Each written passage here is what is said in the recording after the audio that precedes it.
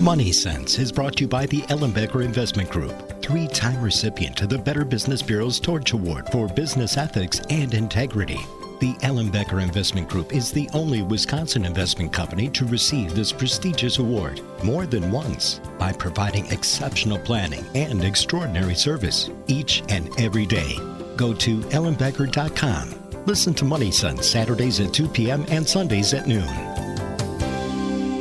Welcome to Money Sense. I'm Karen Ellenbecker, the founder and senior wealth advisor for the Ellenbecker Investment Group. We're located in Pewaukee, just east of Highway 164 and Capitol Drive. We're in that great big beautiful town bank building. We're also in the village of Whitefish Bay in the Equitable Bank building, directly across from Winkies.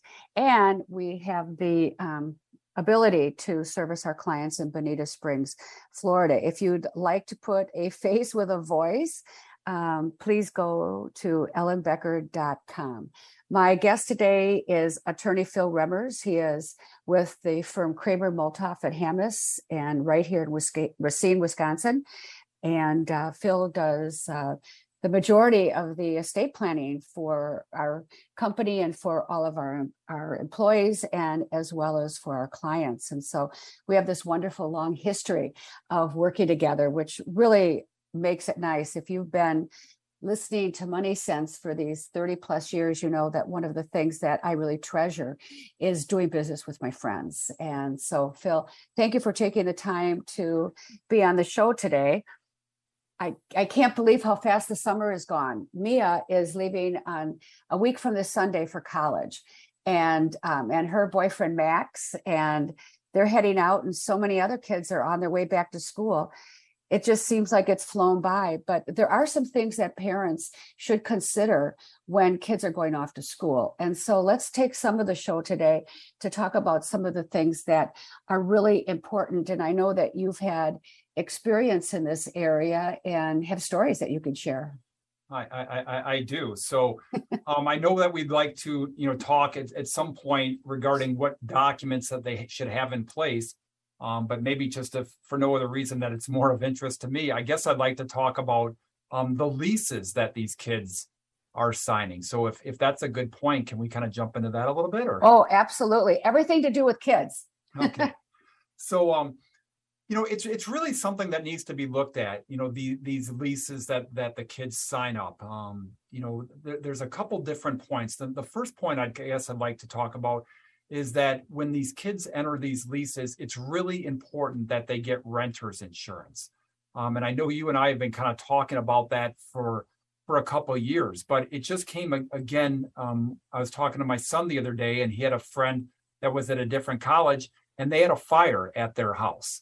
And this friend of his, they did have renter's insurance, so that damage that was caused, they were protected, but his other roommates didn't. And it's really become an issue for them, and they've gotten trapped in that. So it's important to have renter's insurance. You could say, well, boy, my kids only have, a couple $1,000s worth of equipment in the property, but that's not what renter's insurance is about. It's not just about if there's damage to the equipment and their personal property, but it also protects them that if they damage the property, if there's a fire and the property gets damaged, if somebody slips and falls, in their rental unit, it might not just be the landlord, but it could also be them if it was their carpet, that sort of thing. And so these are the types of things that they need protection from. I just got the invoice for my boys the other day, and it was like $160 a year. They're living together, so we got kind of a 2-for-1.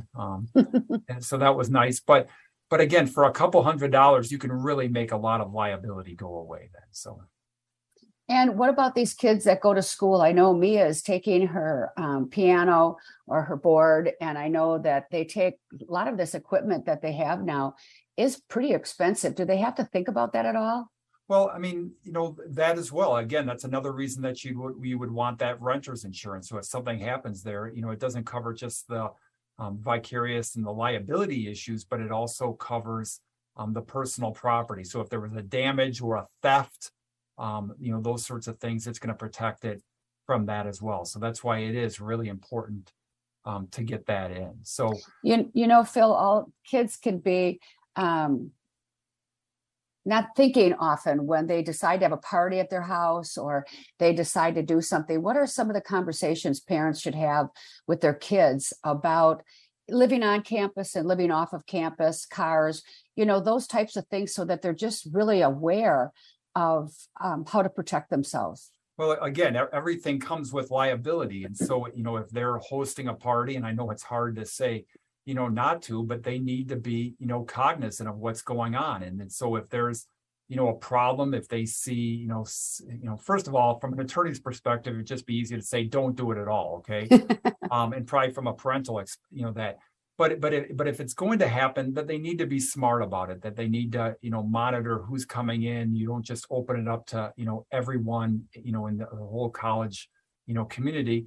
And then that if they see a problem, that they need to address it. It's not funny. If somebody's, falling down, if somebody's been, drugged with a roofie or something like that, that they're making sure that that person's protected. Not only is it the right thing to do, but it could protect them from some liability too, that somebody doesn't get injured or taken advantage of. And so, again, I think with, if you're going to take, if you're going to have a party, you've got some responsibility, and you need to make sure, that everyone's protected. And that kind of goes into, the vehicles as well. And I've had, discussions with my kids. We have let our kids have a car from time to time at college. And they're like, well, it'll be great. We'll do the car. And my roommate said that they would share the parking fee with it as long as they get to use it, half the time and that sort of thing. And I'm like, no, I'm happy to pay for the entire parking spot. I don't want, other kids using the car. How about they bring their car and then you use it half the time, and I'd rather have the liability. So, I think you want to be thinking, liability like that they shouldn't be just, giving out the car, especially if there's, been some drinking involved, that, you want to, make sure that you're, protected like that. Phil, on these kids, these freshmen and sophomore, juniors and seniors, of course, it's hard. Kids are gone. Parents hope that they think about the conversations. But I know something that worked for me with my kids was just writing it down and putting it on paper and going over it with paper and say, just take this and make a copy of it, that you both have it. There just seems to be something that happens when you put it on paper rather than just have the conversation. Right. And I think you tend to focus on it, a little bit more. And again, I don't think either one of us are so naive that think that we're going to stop everything and we're saying, oh, these are the rules and our kids are going to follow 100%. I think what you're trying to do is you're trying to say, listen, from our experience, these are what can happen. If this is going to happen, how do we kind of moderate some of that? Again, I think it's no different than, I know you have a boat, I have a boat too. Again, I'm careful with those kids. I'm like, I get it that you guys want to go, swimming off the boat, and that's fun. But once you've started drinking, I don't think you should be doing that, anymore. You know what I mean? If you're going to do that, then, come back, on land, because that's where you get trouble. So again, it's not trying to stop the kids from having any fun. It's saying, okay, these are the most critical areas. This is where we're seeing issues arise. And so if we can moderate those issues, then, we get a better result, hopefully, in the end. Phil, you've been talking a little bit about kids getting into trouble in the terms of maybe drinking or falling or something happened. I know we've talked so often on the air about powers of attorney for healthcare. Maybe you could go into that again, because it's something that we literally mark on our calendar, our clients' grandchildren, when they turn 18, and we send out a notice to them that it's time to do a power of attorney for healthcare. And I don't think that parents actually understand how that works, because they don't often understand how it even works for them. So I think we'll cover both of those at the same time. So those are really important documents. And as we've talked about before, those documents are all available. We're talking about a financial power of attorney, healthcare power of attorney, a HIPAA, which gives access to health information, that you can get those documents from the Wisconsin Health and Human Services website. You can download those. And what it does is it gives you a lot of flexibility with your kids. I mean, if, I know I've told this story, and I guess my kids are getting older now, so I probably use it too much, but, my son goes away as a freshman to Madison, And 2 days later, he comes down with appendicitis, and we rush out there, and they're like, well, he's 18, so we can't talk to you now. Hopefully he'll let you, communicate once he comes out of surgery. So, those are the types of things that, yes, you want those in place just in case something happens, that you have a healthcare power of attorney so that you can talk to the medical personnel, that if, it was something more critical, that you have a financial, power of attorney too. So if you had to, fill out financial forms for your child, you'd be able to do that. And then what we find is, convenient too, at least in our family, is having a HIPAA where my kids give my spouse, my wife, the ability to be able to talk to just personnel all the time, so that if they've got their acne issues flare up and they need to deal with the pharmacist or they need to deal with the doctor, that she can kind of do that, directly. Not that they shouldn't be doing it themselves, but it's always easier for them to let mom do it. And so, she can do it. So, it creates a lot of flexibility, makes it really easy for them. Good documents to have in place, and they're easy to get. Just, download them off the Wisconsin Health and Human Services website. And Phil, who has to sign on there to make them legal? It would be that the children would need to do that. You would definitely want to have it in front of a notary, at least for the financial power of attorney. So, there's a little bit of, prep work, that goes in, but, if you can take it to a bank and have them notarize it, get a couple other witnesses for the HIPAA and for the healthcare power of attorney, just a few minutes of time, put it in the file. Maybe you won't need it for a year. Maybe it'll be 10 years. Maybe it'll hopefully be never. But if you do need it, at least you have that flexibility to do that. When we're also talking about children, my son John is 51 years old and he does not have a spouse, and I can't make decisions for him either. So it's not just these kids going to college, it's the kids that maybe are working at a job in another state and they're in their 30s or 20s or 50s. I mean, you just recently did an update for John. Yeah, and I know, and people, ask me all the time, sometimes people are like, well, my kids are 27, 28, they really have nothing. Do we need to do an elaborate trust? And I'm like, no, probably not. Okay. And should they have a will? Yeah, maybe, but wills have to go through probate, and we've talked about that. But that's not really that critical. I mean, what are the chances of something happen to a 27-year-old where they pass away? And if you have to go through probate, we would rather avoid it, but it's not the end of the world. It's not like when you're married and you have children and that sort of thing. But again, it's always a good idea to have these healthcare power of attorneys, financial power of attorneys in place, whether you have an 18-year-old, whether you have a 27-year-old, or whether you have a 51-year-old. We want those so it's easy for the family to step in and provide assistance. Because without that, we're going through a court system called guardianship, which generally we like to say takes 3 months and $3,000, and you can make that all go away with kind of a stroke of a pen. Well, and Phil, John's got me named as his first person, and then the second person after that would act, if I couldn't act, is his sister Julie, right, and then his brother Jeff. So these are the people that are going to make the decisions anyways, but putting that legal document just simplifies it.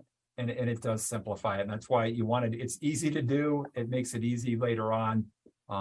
That's why we're always encouraging people to absolutely take care of that. My guest today is attorney Phil Remmers. He's with Cramer, Multhauf Hammes, which is located right in Racine in Waukesha, Racine Avenue. And he really focuses on estate planning, real estate, and business law. And with that, we're going to take a break.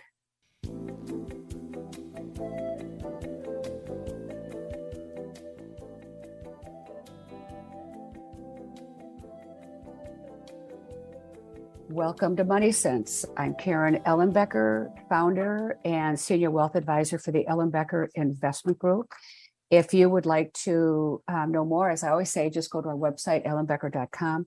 My guest today is attorney Phil Remmers. We have been talking about the important things that parents and children going off to college really need to think about. And in our first half there, we were talking about leases and liability and having roommates. But one of the things that I think is very important is to talk about guarantees and some of the things that parents really do want to help their kids out. And there are ways that you can do it, but there are some ways that are better. Yeah. So guarantees come about in really kind of two different contexts as far as these college kids. We're talking about guarantees on leases, and also guarantees on, the loans that they get. So I'd kind of like to kind of talk about, guarantees on leases. And I've talked about this before. I'm pretty, specific. I have kids in college.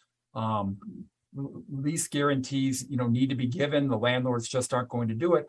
But a lot of times I will modify those leases or those guarantees. And so, it depends on the lease. It depends on the guarantee. You definitely want to read the language. If it says, you guarantee every liability of your child under that lease, again, that could be something where one of the roommates, creates a fire because all of the roommates are joint and severally liable. That would mean your child's liable. And if you've guaranteed it, you could be under there too. The insurance company could be coming after you for a subrogation claim.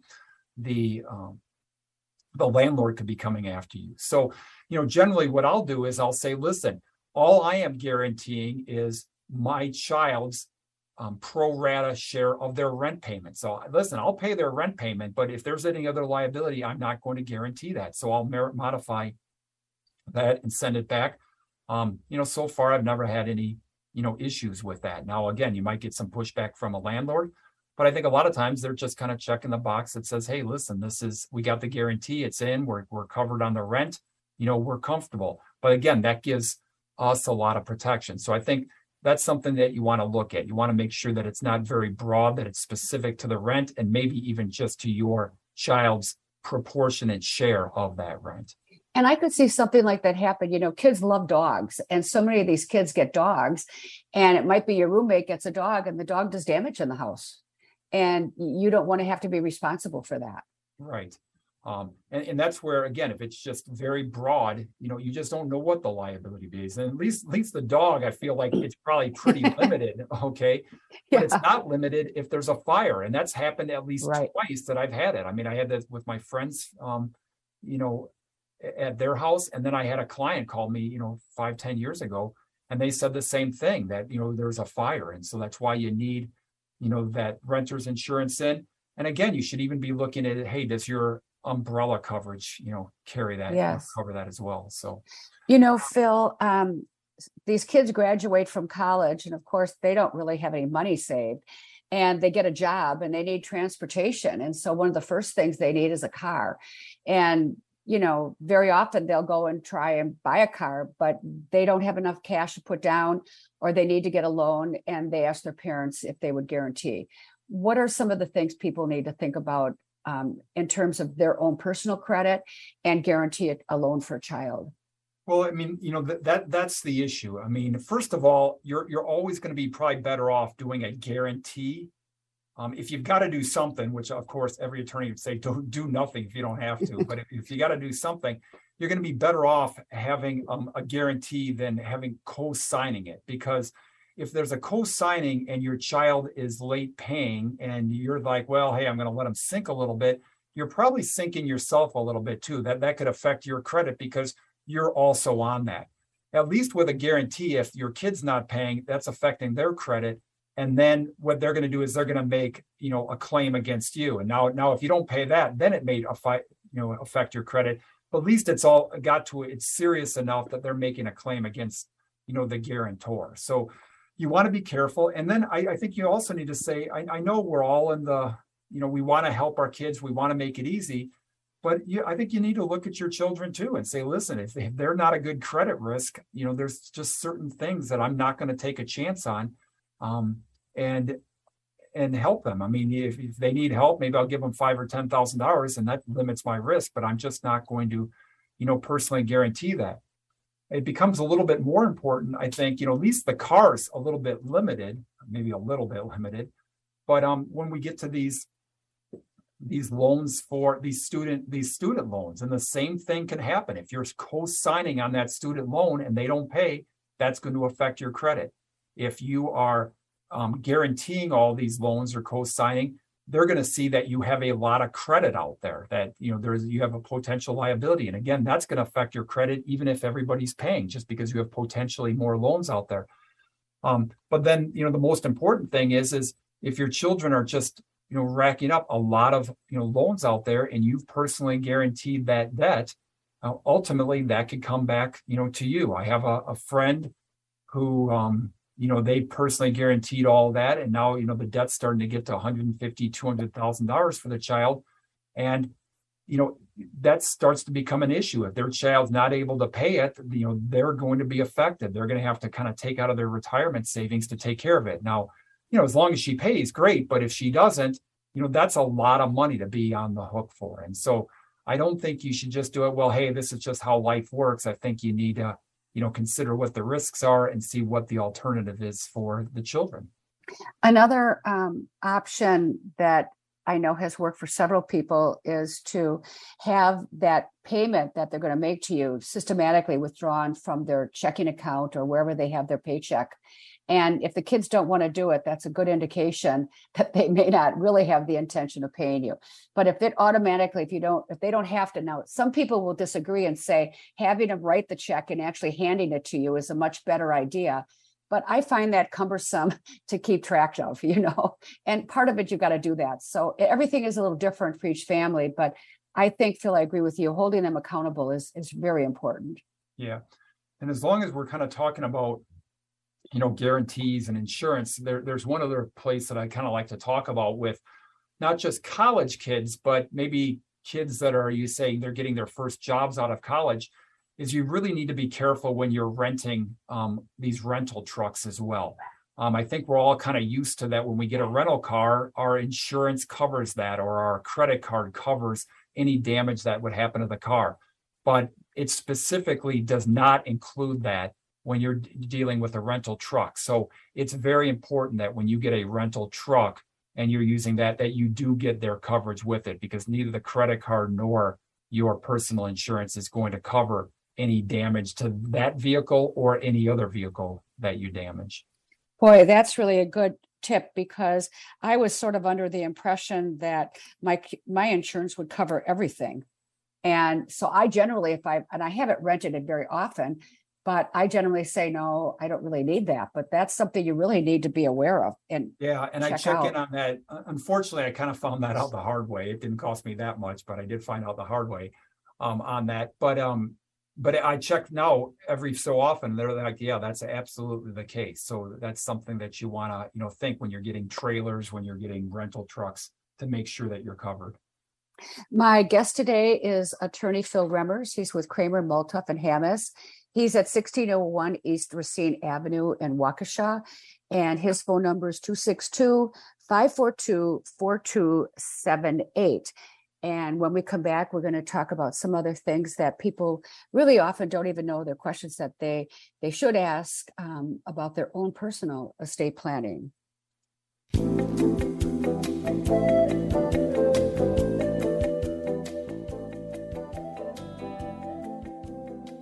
Welcome to Money Sense. I'm Karen Ellenbecker, founder and senior wealth advisor for the Ellenbecker Investment Group. And I so enjoy doing this radio show, and it's 34 plus years, I believe, somewhere in that area.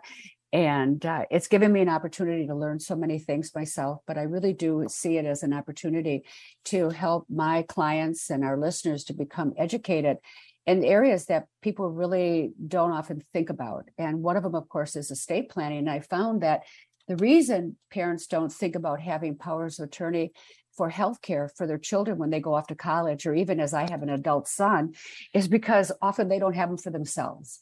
And, Phil, that is a really important piece. And as long as we're talking about children, I have so many friends that are having grandchildren, and I ask them, do your grandchildren, do your children have powers of attorney for healthcare and an estate plan? And they say, well, they don't really have much, just like you said earlier. But when you have children, you really do need to have a will, because if something happens to you, who is going to step in and care for your children? Right. Certainly if you have children and you have minor children, you really want to make sure that you have a will that is naming the guardians for the children, who the children are going to go live with. I would think for most parents, that's the most important thing that we'd want to get in place. But then, of also importance is, where would the money go, for them? I mean, we don't want the family arguing about who's going to control the money for the kids, having to go through a drawn out court process. if there's particular people, friends, family members that can oversee the money.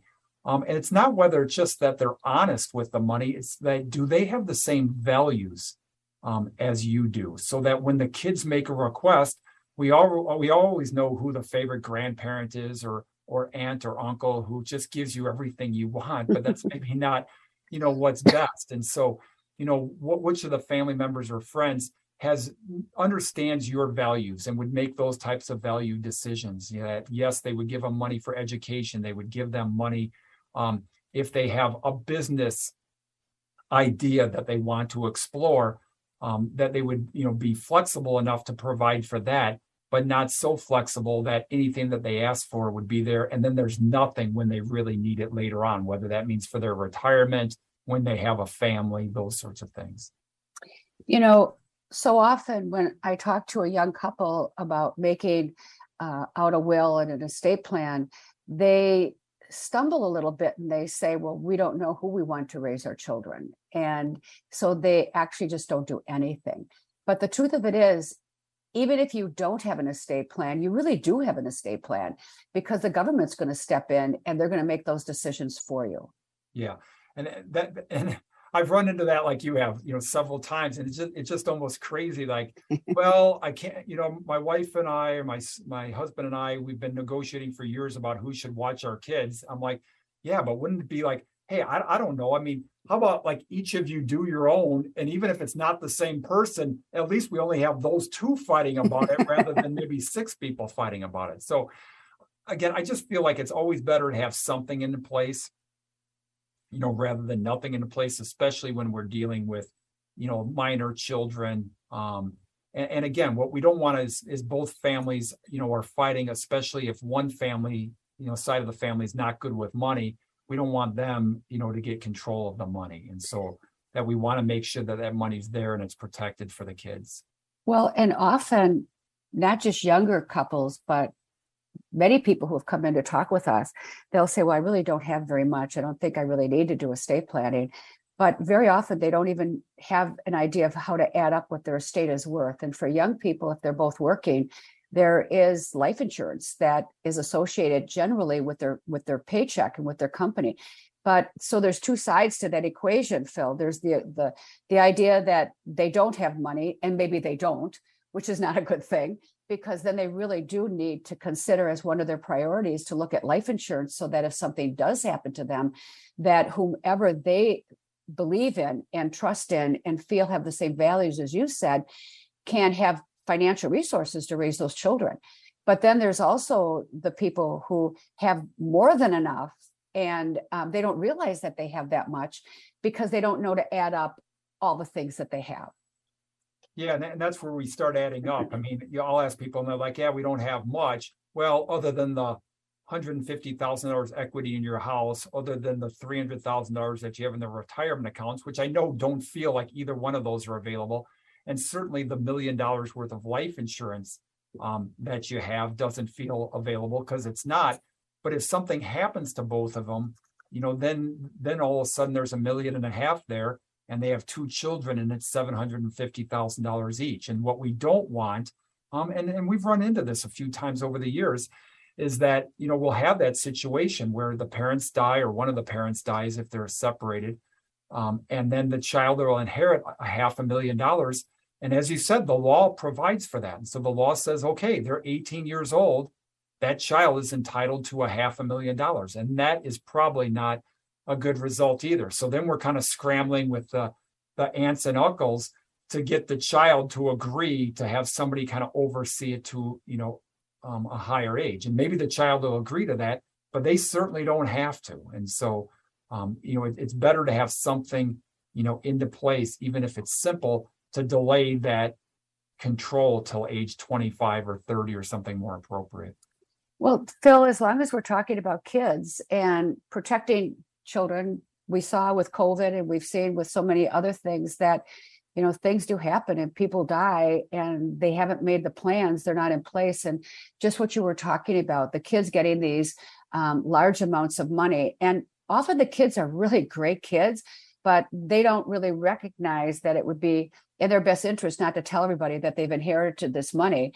And all of a sudden they've got a friend of them that says, there's this great idea for business and I'll run it and I'll do the sweat equity and you put up the money. And then it fails and their inheritance is gone. But there are ways, and one way, of course, that I really like and have done for my own family is the lifetime credit protection trusts, where it just protects the kid, and as you always say, from making an error that is irreversible. Yeah.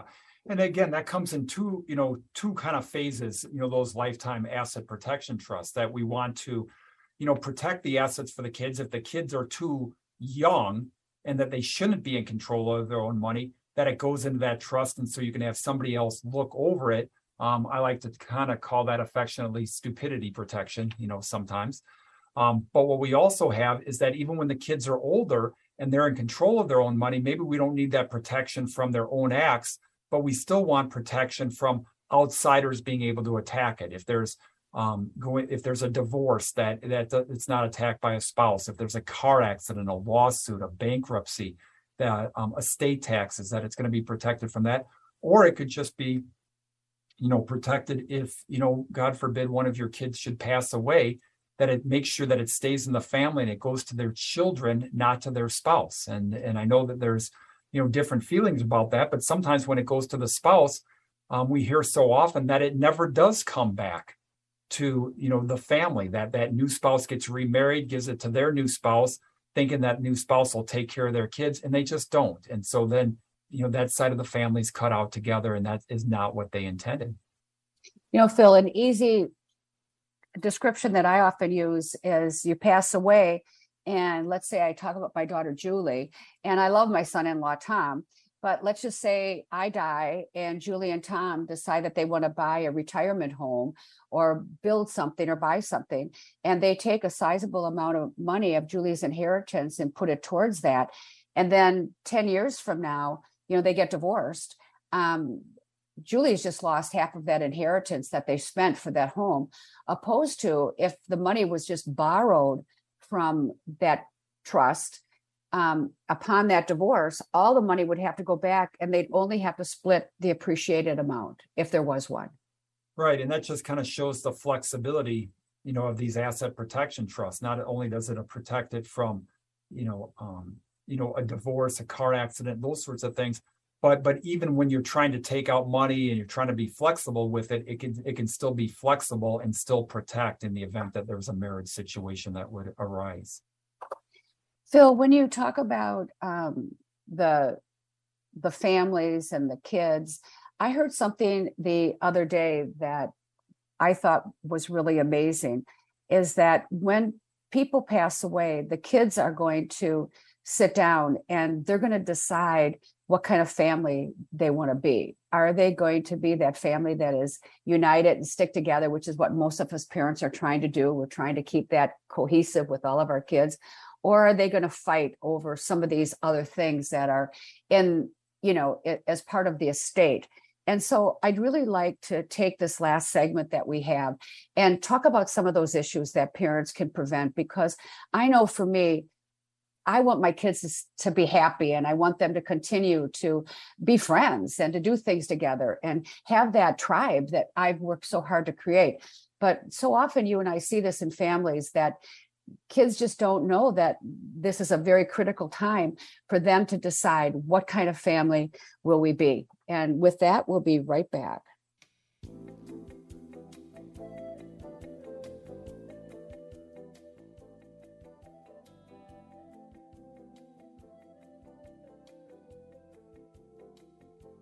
Welcome to Money Sense. I'm Karen Ellenbecker. My guest today is attorney Phil Remmers. He is with the law firm Cramer, Multhauf Hammes, right in downtown Waukesha on Racine Avenue. His phone number is 262-542-4278. And Phil today is talking about estate planning, but he's been on the show talking about real estate and also business law. And I know that for me, Phil, when at the end of the last series, I said that I wanted to talk about parents and how they can really hang in there with their kids, and what are some of the things that they can do to prevent this disparity between kids. And of course, one of them is always having family meetings, but there are other things that we could do to try and help to solidify that. Well, you're right. And a lot of it, I think it's communication, and it's laying, items out. I think you've told a story, and that can be a lot of different things. It can be, we'll have discussions about, who should get what real estate, who should get what personal property, and maybe even, the percentages on how the estate should be, divided. And so every family is a little bit different here, but to kind of take, one example, sometimes I'll have people come to me and they're like, hey, I got two great kids. I love them both, but one child is doing a lot better economically. And so what I want to do is give 75% to one child, and I want to give 25% to the one that's doing better. And I said, well, have you had that discussion? Because what you don't want to do is you don't want to, have it so that you're gone and now your kids are bitter because you feel like you favored one over the other or the one. And it's so much time they'll say, well, I'll have that discussion. They have enough money. I don't think that they'll care. And they'll come back and say, Phil, it was interesting. You were right. They did care a lot. They didn't think that was fair at all because of, that they tried to save more and they did things different in their life, why they should be, punished with it. Other times they'll come back and they'll say, hey, that's great. I've got enough. I don't need it. And ultimately it's the parents' call, what they want to do on that. We're not trying to change that. But again, if you don't have a good sense of where your kids are, if you don't have that communication, it can create bitterness between the kids later on, where they feel like one child's kind of worked over the parent to get more gifts during life, to get a bigger inheritance, and then they're not going to have a relationship, later. So that's one instance. Another one is, I remember just the other day, I was talking to a client and they said, my daughter is really married well and the family's very wealthy and they put money away for the kids. We really want to do exactly what you were saying. We want to give so much to the other child because he's not going to have as much. And I said, do you think that if for some reason your daughter would get divorced, that his parents are going to give money to her? I mean, you don't know for sure that she's going to inherit money from that family. One would hope so, but he could pass away and they don't have to give her money. They may leave it to the kids. So, it's really talking to someone who is going to help you ferret out some of these questions that you don't even know to ask. Yeah, for sure. And so again, that's where the communication comes in. The communication is not always good. You don't want to tell your kids everything. I mean, sometimes we'll make the decision like, listen, we're going to put this in, and the kids aren't going to find out about it later. But if there's things that are going to affect the relationship, either how their parents think about you later on, how the kids interact, sometimes it's better to get it, up front and have it talked about. At least the kids know it's coming then. And, or if there's really an objection to it, they can talk about it. And that'll come up too, when we're dealing with real estate. A lot of times, you'll have an issue where there's a cabin, up north, and one of the kids wants it and the other one doesn't. Give some thought to how that's going to work. Are you going to make it easy for the one, if you want to keep it in the family, to be able to get that real estate, or do they have the first option on it so that they're not arguing between themselves? And so, there's lots we can do in estate plan. Give them an option to purchase. Maybe you give them a little bit of a discount, on the purchase price or on their inheritance to make that easy for them. That brings up a great two questions. Children that live in your house. We know so many people that have, I always call them basement dwellers, and I will tell you that children remember all these different things that you've done for other children. They have great memories. And people will say to me, but my kids don't do that. Yeah, they do. They keep track. They know. And so, how do you do with loans that you've made to kids or different things so that in the end, there is some way of equalizing some of this so the kids all feel that they agree with it. Not that everything has to be fair, but I'm going to tell you, kids keep track. Yeah. And I guess I was surprised, even with my kids, I'm like, there's some things I'm like, I don't think that. And I was talking to another couple who's just got great family, great kids. And they're kind of like, we're not even going to have one of our kids be the trustee because they're going to think, that they're the favored child. And so then I kind of talked to my kids and it was kind of like, yeah, they had some they had some opinions on certain things, and it kind of surprised me. And I'm like, gosh, they get along just so good. But again, when you're dealing with money and that sort of things, things and power, because it looks like it's power. Right. If you're the trustee, how did they get the power? Right. But as far as, there's lots you can do and very simple, with kids. I mean, not everything has to be absolutely equal. When you're making loans to kids or giving them assistance, it's hard to track everything. But maybe you do just a goodwill gesture. So if you've given a lot to one child, you say, listen, when I die, I'm going to give $100,000 to the other child. Maybe that's not perfect equalization, but it's at least an acknowledgement. And then we're going to break it up 50-50 after that. So, it's easy to do that, make a specific distribution to one to, at least try to make it more fair or more equal. And that's easy to do then. Stuff, Phil, we'll talk about the stuff that people have. And I always laugh because, we think our kids might want it. They don't want as much as we think.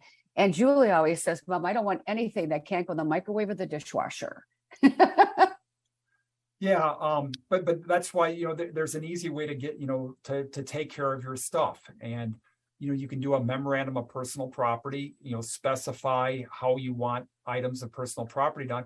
So again, that the kids are not, arguing about it. And, jewelry comes up a lot. And maybe you're like, well, you know what, I only have one daughter and I would want her to get, the jewelry. But then what happens is sometimes the son spouse says, well, hey, you're supposed to get 50%. And then they start negotiating for that, jewelry as well. Or they say you have a granddaughter that's a girl. Right. Why can't she get some of your jewelry?